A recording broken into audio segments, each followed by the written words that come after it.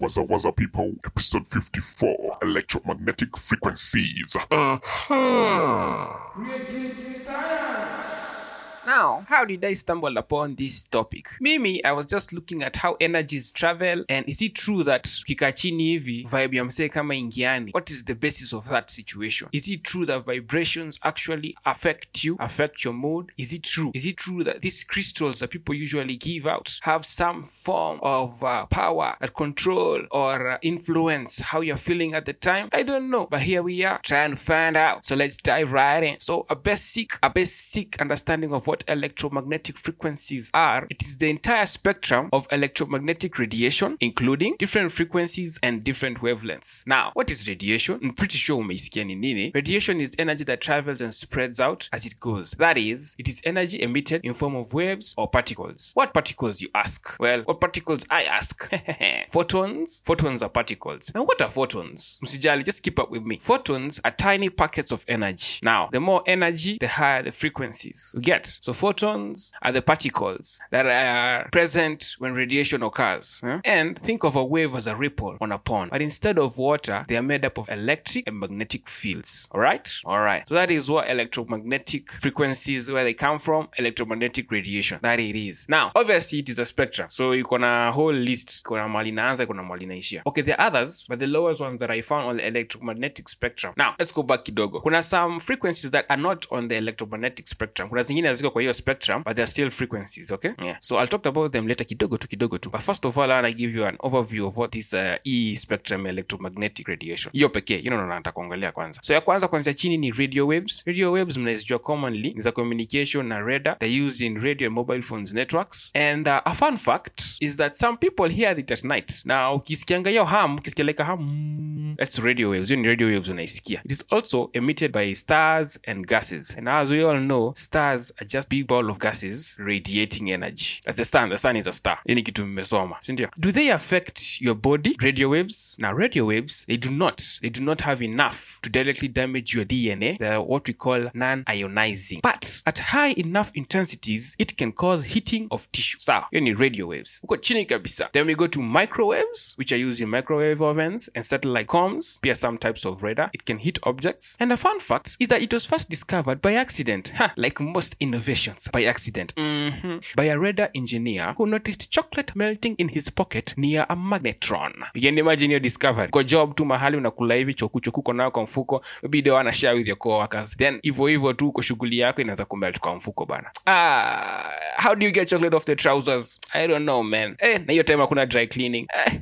The microwaves can cause heating of tissue, especially water-rich tissue, which includes your muscles and organs. Hapo ndo pali maji iko. That's a fun fact, You learn every day. Tuenda kwa infrared radiation, which is used in remote controls, thermal imaging, comms again, night vision cameras, medical diagnosis, the common. A fun fact is that snakes can see in infrared radiation, and they have special receptors in their heads, dots just below the eyes of the snake. You can see them. Sahi ina feel too warm to the skin and use in medical therapy and saunas for its heating properties. Lakini see, it's not that intense yet.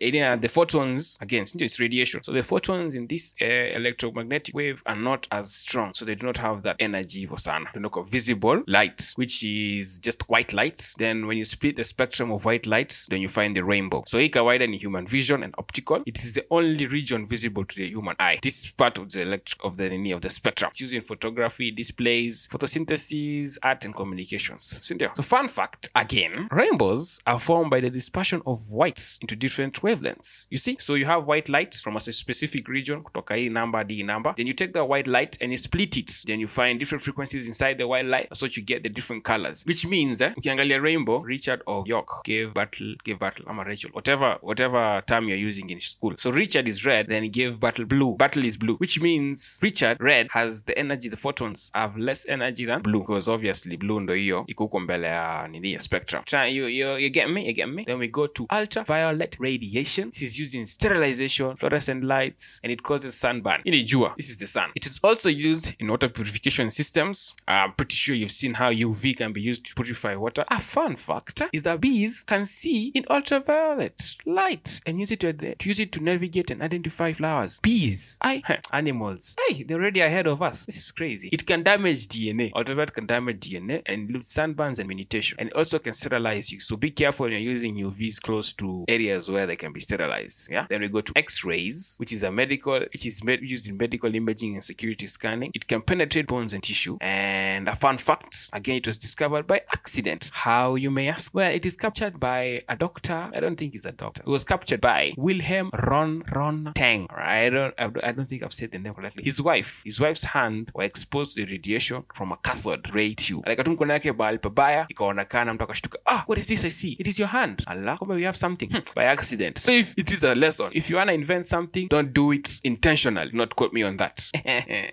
So radio, micro, infrared, visible light, UV, X-rays, then gamma rays. Gamma rays is the highest point of this electromagnetic spectrum on the electromagnetic, not the highest point of the frequencies, but the highest point of the electromagnetic spectrum. And this is used in medical treatment, nuclear reactions, and certain types of imaging. It can damage cells and tissues because it is used in cancer treatment. How? To destroy tumors. So you can imagine what it can do to you. I dove into the frequencies to see how they can affect the human body. And I found that some frequencies do affect the human body and mood, but there aren't any solid evidences of that. Certain health effects have been spotted, but others are not in agreement. Now, this form of science, which has some form of belief, but no proof, scientific proof, no solid scientific proof. They haven't done their homework. So this type of science is called pseudoscience. It's a form of science that doesn't have that basic scientific research to back it up. I get. So kama hii story ya watu kudil na kama story ya frequencies affecting your body. There are some evidences that show it works, lakini kuna zingine that show they don't work. You see, that's why it's so pseudoscience.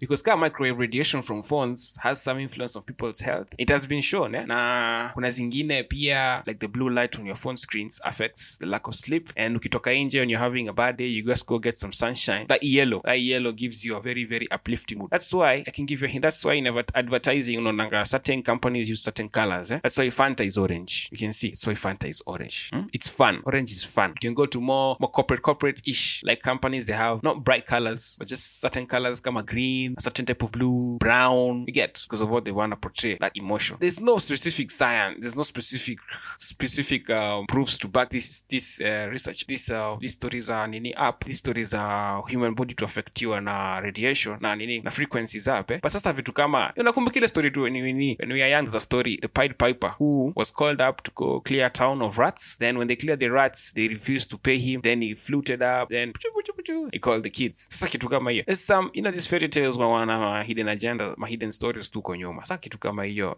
I don't know if it can happen. I don't know. But see at to make somewhere. These frequencies, obviously, apart from the radios and the usual things that we know that are being used, certain areas that are being developed that can help or improve these electromagnetic frequencies that we have. For example, there are some, now not all of them are good things, they're just innovations. Innovations are either good or bad. Just depends on the person who's handling them. Yep. It's like fire. Fire is never good or bad. It's the person handling the fire.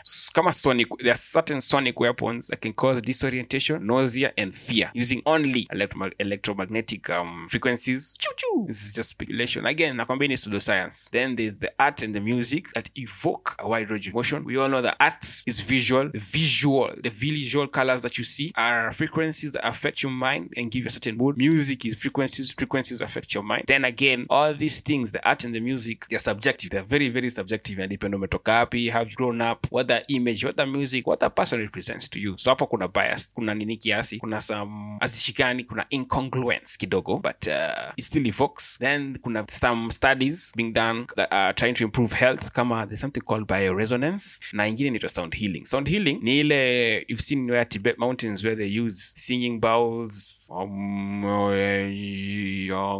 something like that. So the certain frequencies that you actually chant that have healing properties. is again pseudoscience. Ukienda mahali kwa scientist akwambia wewe ni cheesy. It's the how the world is, man. And then also, let's not forget that these frequencies, we are seeing them, we are feeling them, they are affecting us. How are they affecting us? We must have something kama masikio macho, how they interpret these frequencies. So the study of that sensory perception is also being done and being focused on to understand how these things affect us. The study of sensory perception, how they translate frequencies, really caught my eye and ear, because I'm in the business of entertaining your senses. So if anything and everything are frequencies, then but then again, all this I'm telling you is the frequencies are science, but how they affect people are pseudoscience. There are cases that are being affected, that people are being affected by certain frequencies. There are cases that they are not being affected, and so it's not that solid, it's a bit shaky. So it is very difficult for someone just to be influenced by frequencies. Various factors have to be involved. Your frequency emit whatever it's supposed to emit. And also history ya kuaffect wasana frequencies, kuna nini obviously, kuna skeptical, kuna story ethics around it. You can't just go be influencing people with your sonic weapons, causing disorientation, nausea and fear just randomly in the air. Now, as I said, electromagnetic frequencies is a certain spectrum. Kuna zingine like brainwaves. Brainwaves are frequencies, but they are not on the same spectrum. They're not electromagnetic. These ones are far lower, and then the neurons, not the wires or the air.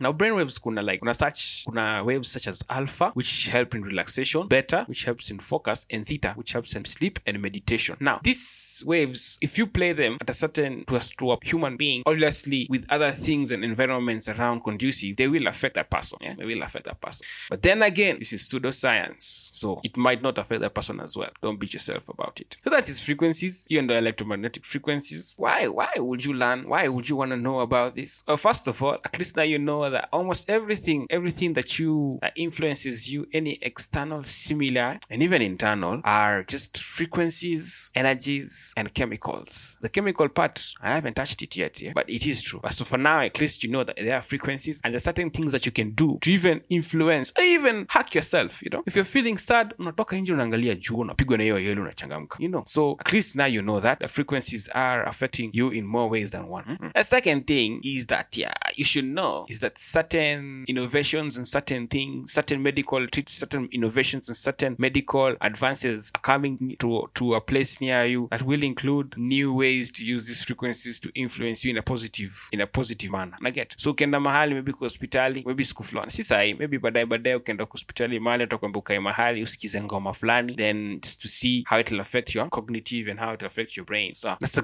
good thing to know. And also, the third thing for you to know is that innovation never stops, man. And some things happen by accident. Where's jua? Maybe that thing you're trying to innovate, maybe just needs a little bump. I mean, inangoja tu kidogo tu ufanye tu ile makosa ndo yaamki. So don't give up. That's to show you that don't give up, man. My name is Dishan Cheste. I am your host. You can follow us at _Apishi on all social platforms. Get all our content, and remember, it is always a good day for science.